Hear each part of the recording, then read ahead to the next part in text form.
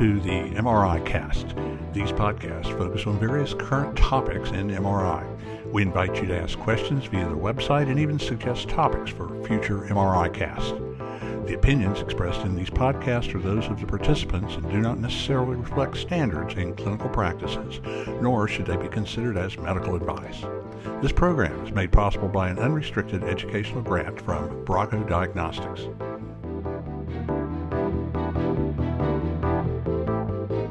Well, hello everyone, and welcome once again to another MRI Cast. This is Bill Faulkner, and with me is... Hi, I'm Kristen Harrington. Of course you are. We're glad you're here, and we're glad other people have tuned in and are subscribing. With us today, we have a very special guest, Dr. Chris Comstock. Hello, Dr. Chris Comstock. Hi, how y'all doing? Oh, we're doing well, thank you. We're happy to have Chris with us. This is going to be a very informative MRI cast, focusing on breast MRI and contrast agents. And so, first, before we get started, let's ask Dr. Comstock if he wouldn't mind just tell us a little bit about yourself, so people know who you are, where you're from, where you are now. How long do we have? Should I start when I was a young boy in California, or more recent? Oh, I don't know. Let's do the more recent part. Okay. So I'm a radiologist, obviously, and I trained in breast imaging. I did a fellowship at the University of Chicago in breast imaging, and I actually chose that fellowship because the folks there at the University of Chicago were kind of the pioneers of mammography CAD systems, and then from then I moved on to Northwestern, where they were getting digital mammography, and and then after that I went out to California, Long Beach Memorial. I worked with Bill Bradley, just a great a giant in the field and a great mentor, and that was Absolutely. the beginning of breast MRI. I knew breast MRI was on the horizon, so I worked with Bill, and then followed him down to UCSD in San Diego and became the section chief of breast imaging. And, really the goal was to ramp up their breast MRI program and do breast MRI biopsies. So that was in the early 2000s. And since then, I've worked my way back to New York now. I'm at Sloan Kettering. I've been there for about 13 years now. And pretty much, we're one of the premier sites in, after the work of Liz Morris and others, kind of a premier site in breast MRI. Absolutely. I've been mentioning some of those names. It's brings back a lot of good memories. I have good memories of working with Bill Bradley and a lot of the early days of the ISMRM, SMRT. Bill Bradley was a great MRI radiologist. He was not good for your health, but he was a good, good radiologist. Liz Morris as well. Great group of people. So, what I want to start with, and I'm going to get Kristen to start this off, is a little bit of a discussion on the history of breast MRI from the early days. So we're not talking about back when things were getting rolling when Chris was out there in California, but very early on, after the introduction of gadolinium, the idea, the thought of breast MRI came up. So, Kristen, tell us a little bit about what you found out about that. Well, yeah, I'm from Emory, and we started doing breast. I guess we had been when I was a student there. But when I've gone back and done research, and that was in the early 90s, when I've gone back and done research about, how did all this happen? So in 1986, there was a paper that came out, and it was about, looking at other modalities, mammography, ultrasound, and then looking at MR as far as breast imaging, and essentially with the use of gadolinium, obviously. And it literally just said that it's possible, but it needed technical improvements, and then it needed more clinical experience. And so basically it was just like, it's possible. And then shortly thereafter, a few years later, I think it was about 91, there was another paper. It was a really small study that was done. And what it essentially said was, yeah, it's possible, it's there, but it's way too expensive, and that you're going to get the same sensitivity, specificity. At that current time in 91, we didn't have all these technical advancements. We didn't have the ability to do these dynamics, but it said, it's really something that's just not there yet. It's not where it needs to be. It's possible, but using mammography supplemented with ultrasound, that's going to be more than enough at that time. And if you just think about the evolution, and then when I was doing research on it at very early days, I'll just kind of lead into this.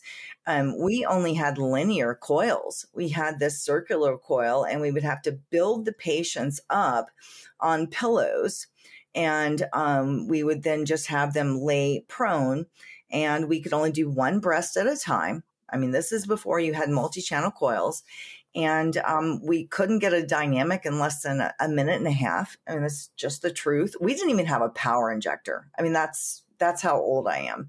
And so, we were trying to do all of this research on it, but we just didn't have the technology that we do. And so, just as you fast forward, field strength increased, the ability to get these dynamics, all of these things started changing and evolving. And so I know that you both have had experience with the evolution of the different things, with the temporal resolution, with the spatial resolution, with the better fat saturation. So, what's your experience as far as how you've seen it evolve? Well, yeah, Chris, I was going to ask you, like when you remember in the very early days of MR, past the point now where, yeah, you can give gadolinium, and yes, stuff will enhance. And part of the problem, if I remember correctly, in the very early days of breast MRI, when people were starting to write about it and talk about it, basically everything, all cancers would enhance, but everything that enhanced was not a cancer. And again, to Kristen's point, there was a lot of hardware difficulties. Coils was one of the first things that I remember, and then techniques. Chris, what's your remembrance on those days? Yeah, it's interesting. It's funny. MRI for breast is kind of a similar history to mammography. When back in the early 50s, people noticed they could see lesions on a chest X-ray in the breast, right? And Bob Egan took that, and it needed a lot of refinement, and it evolved into mammographic screening today. I think the similar thing happened with breast MRI, was that breast cancers were noted on other body applications of MRI, and it evolved. Some of the early work with Warner Kaiser and others, looking at, okay, now we see these lesions. With improvements with the resolution, you can, then it became the whole coming up with criteria on, morphology and margins and internal enhancement in helping to improve specificity and distinguish benign from malignant. So, those were the early days. And if you think about the BI-RADS lexicon, the whole concept of foci of enhancement, rather than calling them small masses, stemmed from the early days where resolution was, maybe 256 by 256 in plane matrix. And you really couldn't classify, you didn't have the resolution to classify these small dots of enhancement. So they had that, the term foci to describe those, or lesions that couldn't otherwise be classified. And I think, we're going to see the BI-RADS lexicon do away now that we have, much higher spatial resolution and temporal resolution and better detail. That I think, we don't really need that classification anymore. It's either just normal background enhancement, or it's a small mass. So, we've seen the evolution over 25 plus years with breast MRI, and we'll talk later. But now we've kind of moved on to breast MRI 2.0 with diffusion weighted imaging, ultra fast, and now abbreviated MR. So I really think we've advanced a long ways in terms of its applications for breast. I remember, speaking of diffusion weighted imaging, I didn't really have that in my notes, but since you brought that up, because I remember seeing several papers and stuff on diffusion, and I don't know that I've ever seen it. I mean, where does that stand right now? It looked like it was going to be really promising, and seemed to work really well, especially in cases where, for example, a patient has a cancer, and then this to me was the most compelling thing I saw on it. So a patient has cancer, and then they start her on chemotherapy. And normally with the chemotherapy, if I remember correctly, you have to wait several rounds of chemo treatment and then try to determine if it's in fact working. If it's not working, then you want to try another drug. But with diffusion, at least the one or two papers I saw on it, you could tell if it's working rather quickly because the diffusion would change very soon. If in fact it was working, it would change very soon after the initial administration of chemotherapy. Is that correct? Yeah. There've been several. We're talking about using MR and different aspects on MR as what we'd call a surrogate marker. And one diffusion is one thing, change in kinetics, tumor volume, etc. The problem with diffusion, and even people have been, single institutions and various programs have been, evaluating diffusion weighted imaging as a standalone, screening method. But, the problem has been the software is constantly changing. Each center is using a different software or vendor package. And so there really isn't a lot of great data on, it's a long ways off. I'd say 10, 15 years where really it might find a role as a standalone for screening, but it's never going to have the sensitivity that MR with contrast. It may be an option in between, somewhere between ultrasound and contrast MR, but it's not going to have the sensitivity. But other applications, improving specificity, lesions that have, higher free water motion, tend to be benign versus restricted lesions with restricted diffusion tend to be more cellular, and that's tend to suggest it more likely to be cancer. So there's several applications, and as you mentioned, looking at response to therapy is another application of diffusion, but it's still not quite standardized, and choice of B values and technique is still quite variable. Whereas with contrast MR for screening, I remember my days early on with Bill Bradley at UC San Diego, and there were 5 or 6 centers who were offering, who were performing breast MRI for breast cancer screening, and they were all over the map. There were centers doing coronal scanning and on a 0.7 open MR systems, and so I think what helped to standardize breast MRI was the ACR breast MRI accreditation program that put some parameters in terms of quality and resolution and timing.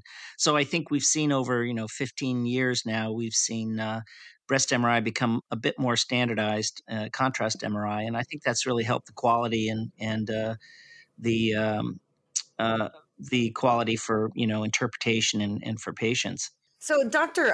Comstock, well, I'm sure Bill's got a little something to throw in there, but I just since we're talking about it, just to give people an idea out there, I've always heard that something more like 500 would be better than 2,500 as far as a B value, as far as the sensitivity. What do you find to be what you would recommend to everyone out there? Well, it depends. It depends a bit on what your application is and software, and there's a lot of work that's been done. There was an ECOG Akron trial by Savannah Partridge looking at diffusion for increase in specificity, and they published their results looking at different B values, the optimal B values, and I can't remember off the top of my head what the exact values were, but it's a little bit depending on different on the applications, and also depending on the system that you're using in the software. Well, one of the things that you mentioned, as we get ready to bring it into kind of modern day here, I remember when coil options were few and far between, but then that kind of got standardized, and so now everybody's got if you're doing breast, you've got a good breast coil. Multi-channel coil was certainly a big benefit, not only in SNR, but now also for the use of parallel imaging acquisition, so you can shorten the data acquisition time. Right. And now with the applications of AI and deep learning, we see different new iterations of software that are even more efficient and allow faster scanning times. Yeah, well, since you're talking about AI, why don't you give us, I've read some things, here and there about AI and the applications as far as it relates to breast. Tell us what you're doing with that up at Sloan Kettering. Well, there's different applications, and they're kind of two different categories, I would say. One is AI to improve efficiency and speed of scanning, and so that's on the vendor side, where there different software using deep learning, where it can improve the scan and shorten the times. But then there's also AI for interpretation, and that's obviously breast MRI has all sorts of data that humans just really can't process. If you with all the data in the pixels and the images, the kinetics, and then you add T2 and diffusion and ultrafast, and you have all this information, which I think we're really not taking advantage of. And so that's another application with AI is can we see patterns, not only for improving specificity of when there's a lesion, using that, but also response to therapy and radiomics, where there's all this information, and we know just visually when we have a patient who has a pre-op MR and we see there's quite a variation in cancer patterns. You have the solitary mass, you have the spiculated and diffuse cancer that's peppered through the breast, and those are clearly different biologies. And I think really one application that is promising is in the past we've used breast MRI, contrast MRI, to kind of predict the genomics, the histology and genetic profiling of a lesion, but that's not really patients are going to get a biopsy, and you're going to still do the histology and the phenotyping and genetic profiling of lesions. It's not really that important, I think, to be able to predict that. I think what's more important is to combine all those features in that data along with, so the imaging data along with the the genomic data, to better together to be synergistic and to better predict if you had just one versus the other. So I think the combination is really going to be a powerful tool in planning the appropriate therapy. I mean, it's going to be the point where the information is there that you don't really have to scan after, you'll have clinical follow-up, but you don't really have to do those post therapy, as you mentioned, MR scans to see if there's response. I mean, we'll probably be able to determine what the appropriate therapy is right up front based on all that information. So I think there's a lot of exciting applications for AI. It's just a matter of time to get those into practice. Wow, yeah. That's what I was wondering about, because what you're describing sounds a lot like what I've heard people, obviously not to this many of types of technologies, but what I've heard, multi-parametric MRI, where you get all these parameters, you get all this stuff. Yeah, exactly. And so AI helps you sort that out. Right. And that's, in my group is Katja Pinker, who's a fantastic breast MR radiologist. And she's done a lot of work on the whole concept of parametric breast MRI and imaging. And you're exactly right. There's a lot of information that we have in different kind of channels there that we could really, I think we're underutilizing that information just because there's so much. Well, I have one other question for you. Now we'll change tracks here a little bit. So going back a few years, and I think I know the answer to this, but I just wanted to get your thought on it and see if I'm right or if I'm wrong. Not originally, but not too long ago, once we started getting better coil technology, and we're working on the techniques for acquiring the data. There were really two camps. There was a camp, and Steve Harms was big into this camp, and that's about where you inject contrast and you look at the morphology. You want to see what it looks like, as high a detail as you can get, and look and see what the lesion, how it appears. And then the other camp was the kinetics camp, where you inject contrast and you watch it over time. The problem early on with the techniques was kinetics was a little rough because you could do rapid acquisition, but you couldn't get quite the spatial resolution that you could get. Yeah, you had to decide, it was a trade-off, you couldn't have the best of both worlds. And I think with technology improvements today, this is on the scanner side of things. I think everybody is now settled. I mean, there was also a debate on, General Electric, GE had a technique where you could do basically simultaneous sagittal images, and you use a smaller field of view. And that was kind of, I think, the thing people were pushing for, is if you could use a smaller field of view, improve the spatial resolution for these dynamic sequences. That was one way to do it, where everybody else was bilateral axials. Yeah. And I think that's kind of settled down now, where the technique has improved. So now everybody's just doing bilateral axials, correct? Yeah, I think, that the technology has improved to the point where we can achieve both a balance of, very high, I think generally it's the highest resolution, and then kind of moderate temporal resolution. So I think we've achieved we're capable of getting, both types of information in a pretty high quality scan now, versus, back in the day when the scanning technology was much slower. The centers would have to do one breast at a time in order to achieve that.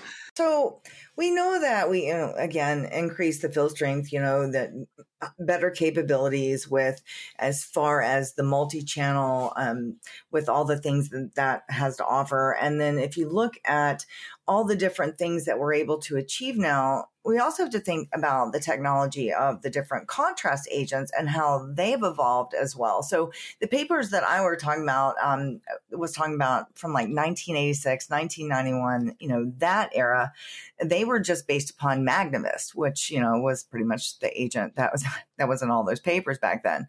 But if you think about how that has evolved over time, that's really had a huge impact in how we approach and how we carry out the breast imaging. Would you guys agree?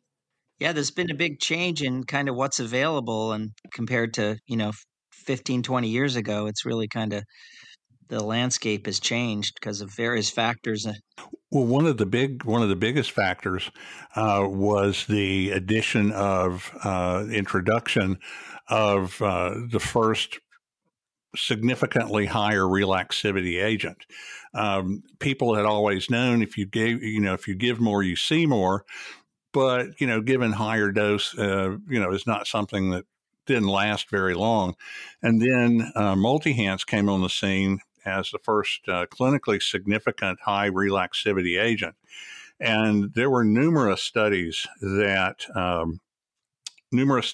showed that breast MR greatly benefited by the use of a high relaxivity contrast agent. And Multihance's relaxivity is roughly 2 times higher than the other agents. Christiana Kuhl was one of the authors of some of these papers. And once higher relaxivity started gaining ground, then Chris, is that when screening started to get more traction? Right. I think clearly people recognize that the higher relaxivity agents obviously are going to make lesions brighter, and any type of modality that improves conspicuity of a lesion is going to translate to not only improve sensitivity but also improve specificity. And I think that's clearly why we've chosen in the past for breast MRI, for breast cancer screening, is the highest relaxivity is going to help us have the highest possible sensitivity and specificity. So that's always been the approach. But the choices obviously have changed, and now with the various concerns over gadolinium deposition, and people have kind of have migrated over to the out of caution, even though we don't really know if there are any real harms from this whole observation of the the brainstem deposition. A lot of centers have, out of caution, switched over to using the macrocyclics. But in the past, that's always meant you're choosing traditionally they've have less relaxivity, and so we don't know the exact amount of decrease in sensitivity, but clearly it's not as preferable as using a higher relaxivity agent in the past. That was always well, and then especially if you had used a high relaxivity agent in previous exams, then all of a sudden the patient's coming back Right. for follow up. right. It's probably easier to go the other way, start with low and then change to high, than it is going back the other way. And we've gone through at Sloan Kettering various different agents, and each time when you have a patient you're following, it does affect your ability to compare, because is the lesion you're following a little bigger because the relaxivity of the new agent. So it adds challenges when you switch to different relaxivity agents over time. But I think that But it's less and that's less. what you have to Yeah. do, and Yeah. that's what you have to do in radiology anyway, right? I Right. mean, you get new coils, so now you're comparing something from Right. the old coil, and wow, Right. or you're on a 3T system now as Right. opposed to a 1.5. It's kind of goes along with it, but that's certainly something to look at. And I want to mention for the people listening regarding gadolinium deposition, Chris made a really good point. We've actually known since the first days of gadolinium that when you give a certain amount of gadolinium, you don't get it all back out. I mean, that's been known literally since day one. What that meant, nobody really knew. And there have been several papers that showed that the linear non-ionic agents left behind or had a lot more what's called transmetallation, where endogenous metals in the body would transmetallate with the ligand or the gadolinium, and so this again has been proven in numerous papers. But again, we all said, hey, just don't know, what that means. And then here was the big freight train of NSF, and then that got everybody's attention, and pretty much eliminated the very low stability agents for the most part. And then this shock about gadolinium showing up in brain tissue, where I was always taught gadolinium doesn't cross an intact blood-brain barrier, but here it is. Right. The other interesting thing about the brain deposition is, and there are numerous papers that bear this out, of all the areas in the body where you have gadolinium deposition, and there's quite a few, it's number one, it's not a lot of gadolinium being deposited, very small amounts. And the actual least amount deposited anywhere is in the brain. And there have been numerous studies from the group out of Mayo, Dr. McDonald and his group, who have looked at autopsy specimens with this very closely. And in no human or animal studies to date has any neuronal or any type of cellular damage been seen. And so this concern has waned a little bit, but it's still there. I think it was there enough, Chris, don't you think, to plant that seed in somebody's mind? And now when you look at a patient population that's going to get repeat exams, it's kind of hard to get rid of that taste once it's been in your mouth. Yeah, it's kind of an unknown, as you mentioned. They haven't noted any cytotoxic effects or cell damage in the deposition. So it's similar, to deposition of other things like iron deposits in the brain. So, I think there have been, what is it, on the order of 300 or 400 million doses in the world, and we don't have the the day of the, what is it, the dawn of the dead, walking zombies. We So, don't. I think, out of caution and with this observation and, but there've been studies looking at cognitive abilities and Mhm. Parkinson's relations, and that none of that has panned out. So, it's just an observation, but as you mentioned, it's kind of been planted as a little bit of an unknown. And so out of caution, people wanted to do what they can to minimize any potential risks. I'd heard it said, I think it was Dr. Howard Raleigh on one of our podcasts in the past said, that gadolinium deposition was in the early days of MR, you would see it. You'd see, high signal, in the dentate nucleus and stuff, and it was an incidental finding. Right. And in the early days, you just didn't do anything about it. It's an incidental finding. It didn't mean anything. And he said, to this day, it still is, in fact, an incidental finding. Right. There's no Clinical types of manifestations. Yeah. Nothing. So, but again, But another thing is, and I think in the past, in other countries too, and we've seen the FDA and ACR researching it, but it's obviously changed the market of what's available and different. It's different in Europe than in the United States. yes, it definitely is. So, with that in mind, what we're going to talk about next is a little bit about the new agent that has been on the market now for several months. The chemical name for it is gadopiclinol. Bracco's marketing it as Vueway. And it's a macrocyclic agent that has two big components to it, or two big, characteristics that make it very attractive. Number one, it's macrocyclic, and its stability is 5 times that of the nearest agent, which is Dotarem. And the gadopiclinol or Vueway is 5 times greater. And what I found interesting about that is that within the last 3 weeks, the gadopiclinol agents have been added to the ACR's Group 2 agents, and they were just released, back late last year, and they're not available in Europe. This was the first time that a gadolinium agent had been released in the U.S. before Europe. And for those that don't know it, there's 3 different classifications. So you've got Group 1, Group 2, and Group 3, according to the ACR manual on contrast media. And Group 2 agents are ones that have little, if any, unconfounded cases of NSF associated with them. And so to be put into that category also means something as far as, looking for the EGFR as well, and having to do a screening for that for, patients that would be at a higher risk.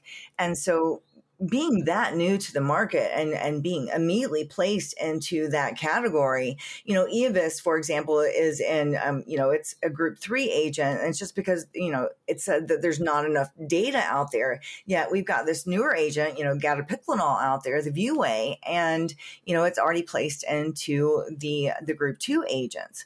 And then just for everyone that doesn't know, Group 1 is the least stable, the most associated NSF cases that are out there. So, why do you think that happened? Well, I think it happened because the data is compelling. The stability measurements on it are just, like I said, 5 times the stability. It is much more attractive. It's so attractive, Bill. Remember? Yeah. And the physical properties. Yeah.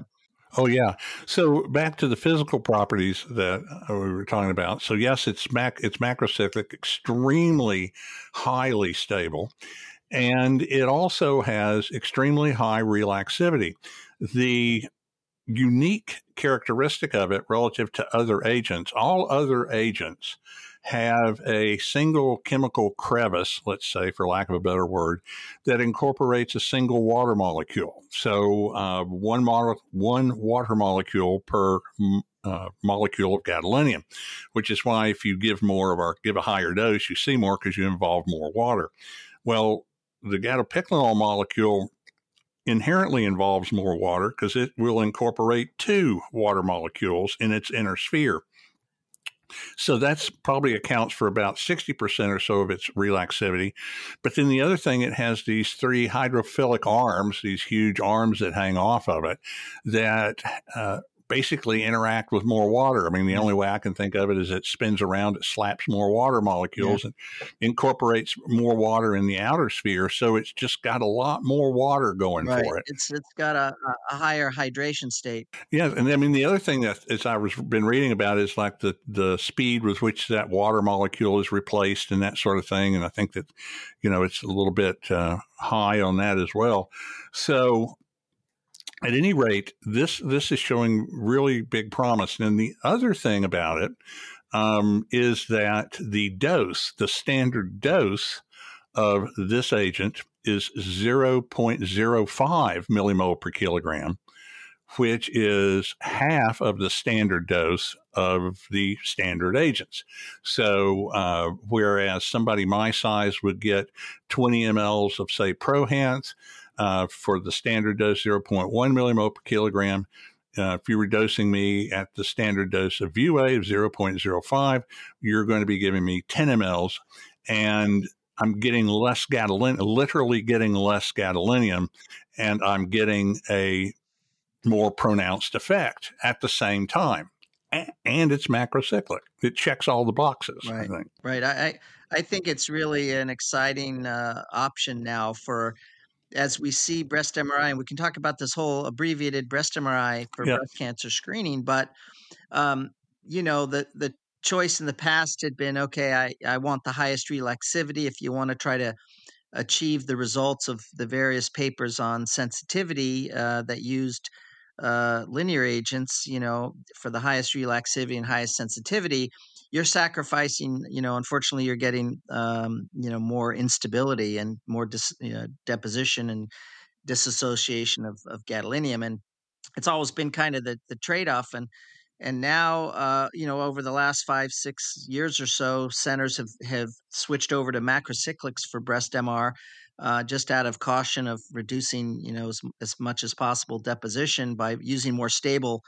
The macrocyclics in general have been more stable. So but then you've sacrificed some of your sensitivity. So I think it's very exciting to have an agent that really fits the bill for breast cancer screening, in that you can have high relaxivity. So keep up, your high sensitivity and visualization and characterization of lesions.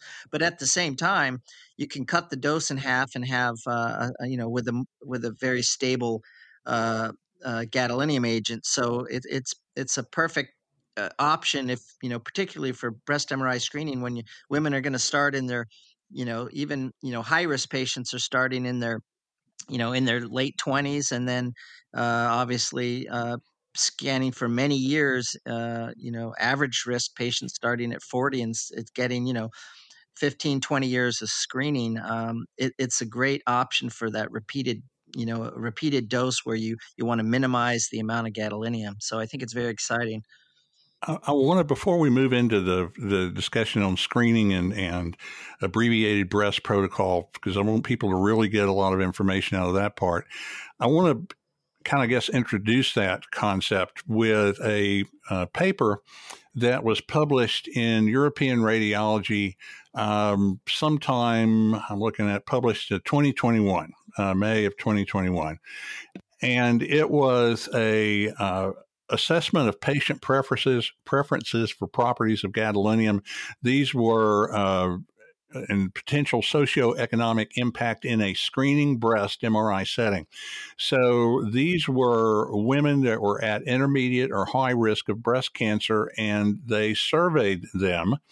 And of the participants, they were asked to choose 2 hypothetical gadolinium agents, which they would prefer, and they were followed by several attributes. And the rating of the attributes were as follows. The number 1 attribute that they picked was sensitivity. That was the number 1 characteristic that they'd like to see. Second was severe allergic-like reaction risk. they wanted a little of that. The third ranked was intracranial gadolinium retention. And the number fourth rank was out-of-pocket expense. Now, if the participants were of lower income, not surprisingly, the out-of-pocket expense was number one, but sensitivity was still number two. And this is where the importance of screening breast mammography, and I'll let Chris speak to this because he's got a lot of experience with it. This is where this becomes very important. And if you're going to make it screening, if you're going to do screening, you've got to make it quick. You've got to make it affordable, but you don't want to give up that sensitivity. And so, Chris, talk to us a little bit about this evolution of the abbreviated breast, and because you've got a paper on it, right? Right. And I'd like you to obviously discuss that as well. Well, it's interesting in academics. We have certain kind of benchmarks and what we consider appropriate screening tests, right? In terms of having a high sensitivity and high specificity, but and how we kind of view various tests. And it's interesting if you look at mammography and particularly the combination with whole breast screening ultrasound. It's not a very good test. It's got a very low PPV of, in some publications, Wendy Berg's publications, less than 10% PPV. But women still seek out. Which is positive predictive value. Yeah, so I just want to make sure I know that. And so out of 100 biopsies, only less than 10 out of 100 were turned out to be cancer. So but it's interesting that we've never considered that a very good test. But it's amazing how women flock to, before some of the breast density legislation laws that came out in different states mandating the density letter and advising patients they should consider some supplemental screening. At Sloan Kettering, we did almost zero whole breast screening ultrasounds a day, and now we're up to probably 30 or 40 a day. Wow. And there's these private boutique centers where women pay $800-900 out of pocket for a whole breast screening ultrasound, and it just shows, despite the academic kind of perception of tests, it shows women want to have their breast cancer found, despite having some false positives, et cetera.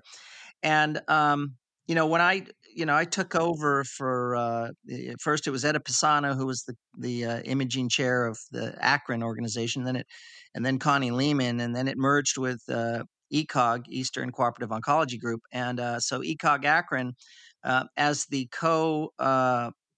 imaging co-chair of the breast committee with Kathy Miller, and now it's Antonio Wolf.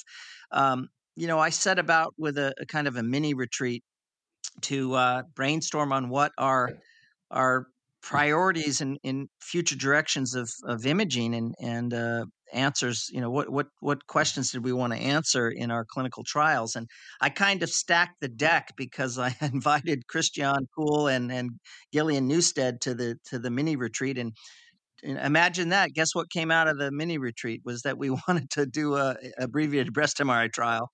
And the reason being is breast MR has always been our most powerful screening tool. Everybody in breast imaging knows that, but we've always limited it to just a small, less than 1% of women because of its cost and perceived, low PPV and its time. But so, and Christian has done pioneering work, obviously, on abbreviated breast MRI, but the concept is we've got our most powerful tool, but we're only using it on, less than, 0.5% of women, only those high risk, gene carriers or greater than 20% lifetime risk. How could we expand the access of this powerful screening tool, contrast, screening MRI to more women, and, particularly women with dense breast tissue where mammographic sensitivity is lower? How can we expand that? Well, we needed to break down the barriers of cost and time. And so that's where the whole concept of abbreviated breast MRI. And so we published our results. We did a study with about 1,500 patients at about 40 centers. And out of that trial on the baseline scan, comparing this abbreviated, it was an 8-minute MRI just consisting of a T2 and a pre and a post contrast scan. So, if you can do an MRI in 8 minutes, you could do about 3 or 4 patients compared to a normal MRI. So you could get the cost down to a third of a normal, what you're reimbursed for a breast MRI. So that can get it down to the range of a whole breast screening ultrasound.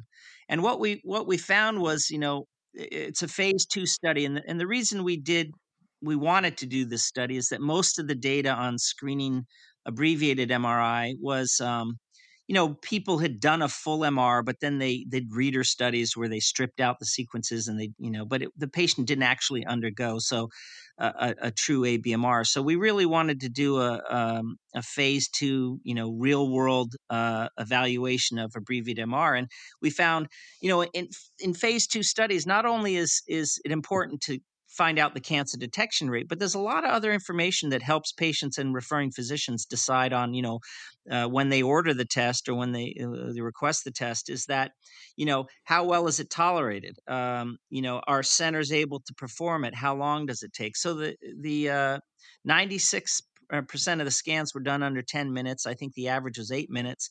96% of women were able to tolerate the scan. And so, we confirmed a lot of aspects of the performance. But then the big thing was, out of the 1,500 patients, there were 23 women on that first screening round diagnosed with cancer, compared to they had just a screening DBT, or digital breast tomosynthesis, which is kind of considered, I guess, the standard of care mammographic screening right now.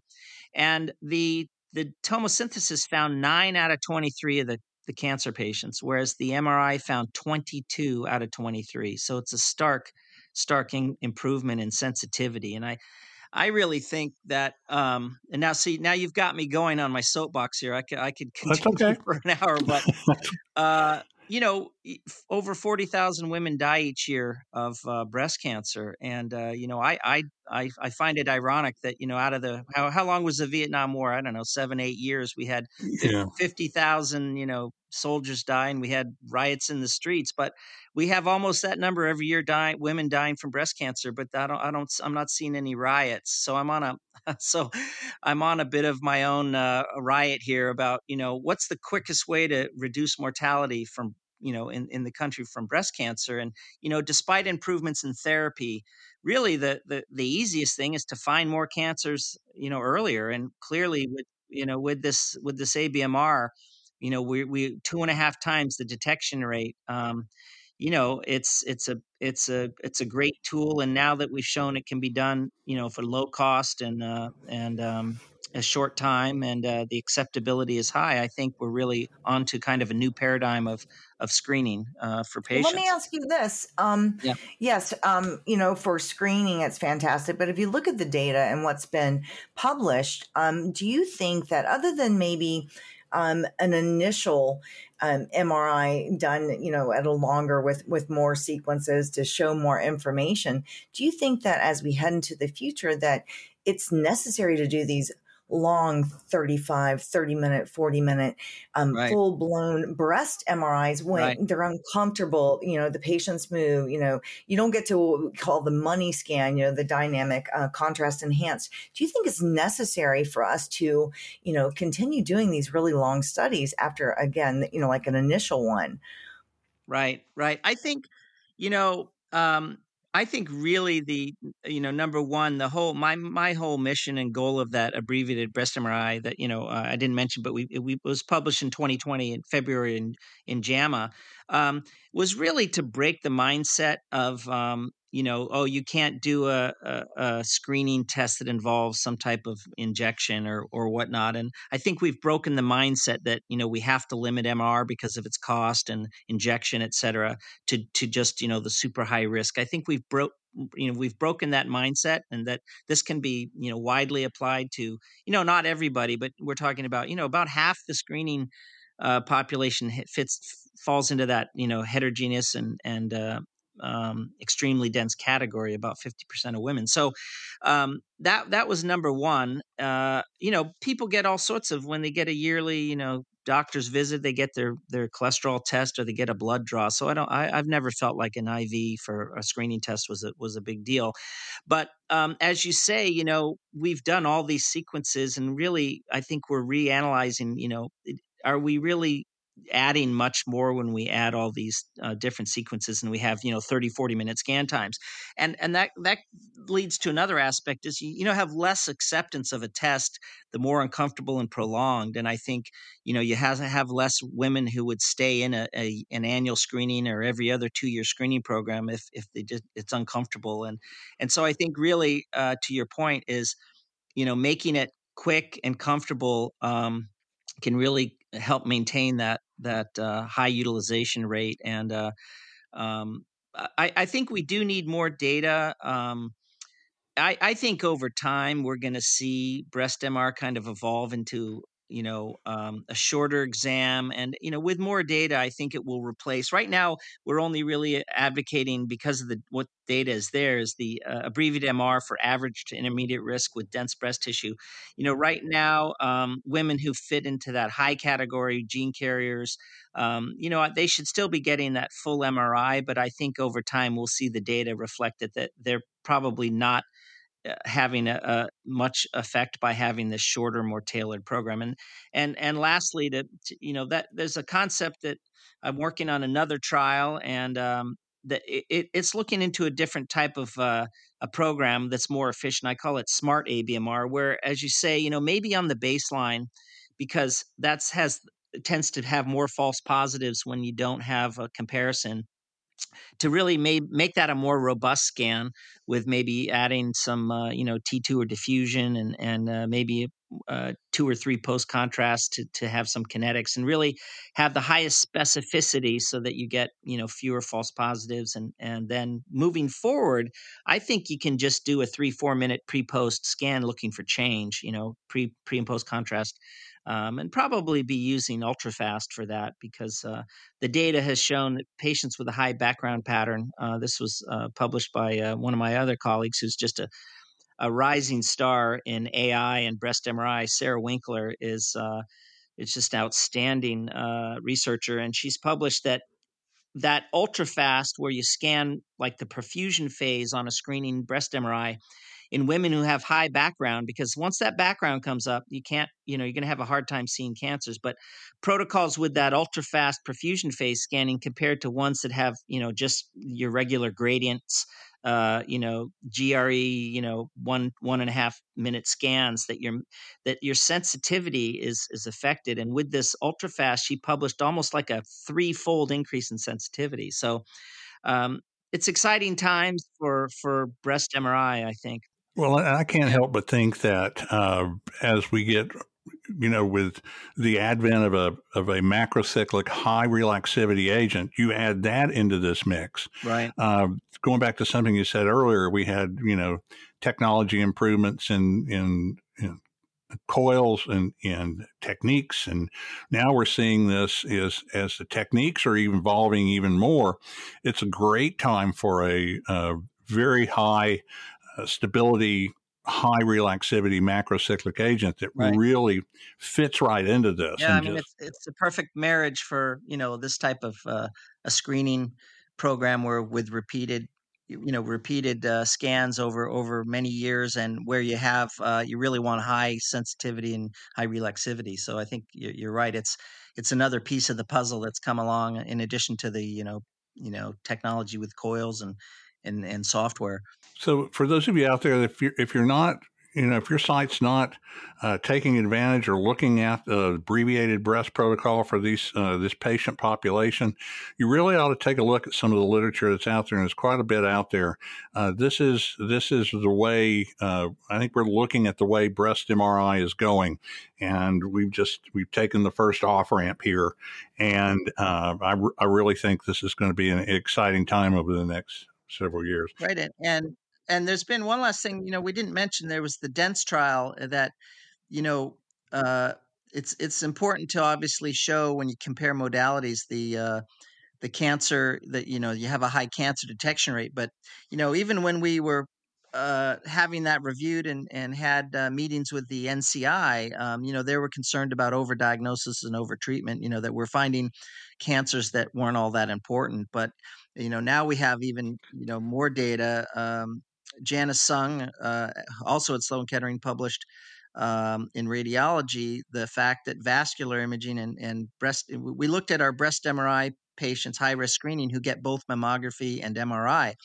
And she looked at what types of cancers the MRI was detecting compared to the mammograms. And the MRI is detecting the much more biologically aggressive tumors. So not only are we finding more cancers, we're finding the important cancers.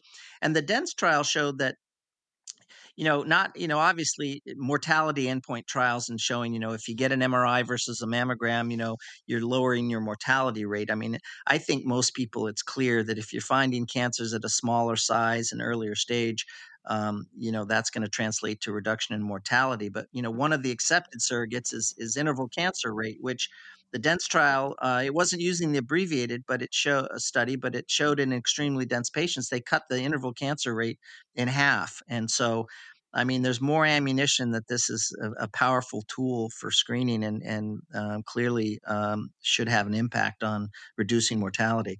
Well, I can't thank you enough, Chris, for taking the time with us this evening for this podcast. And I'm sure that everyone out there really is going to appreciate it.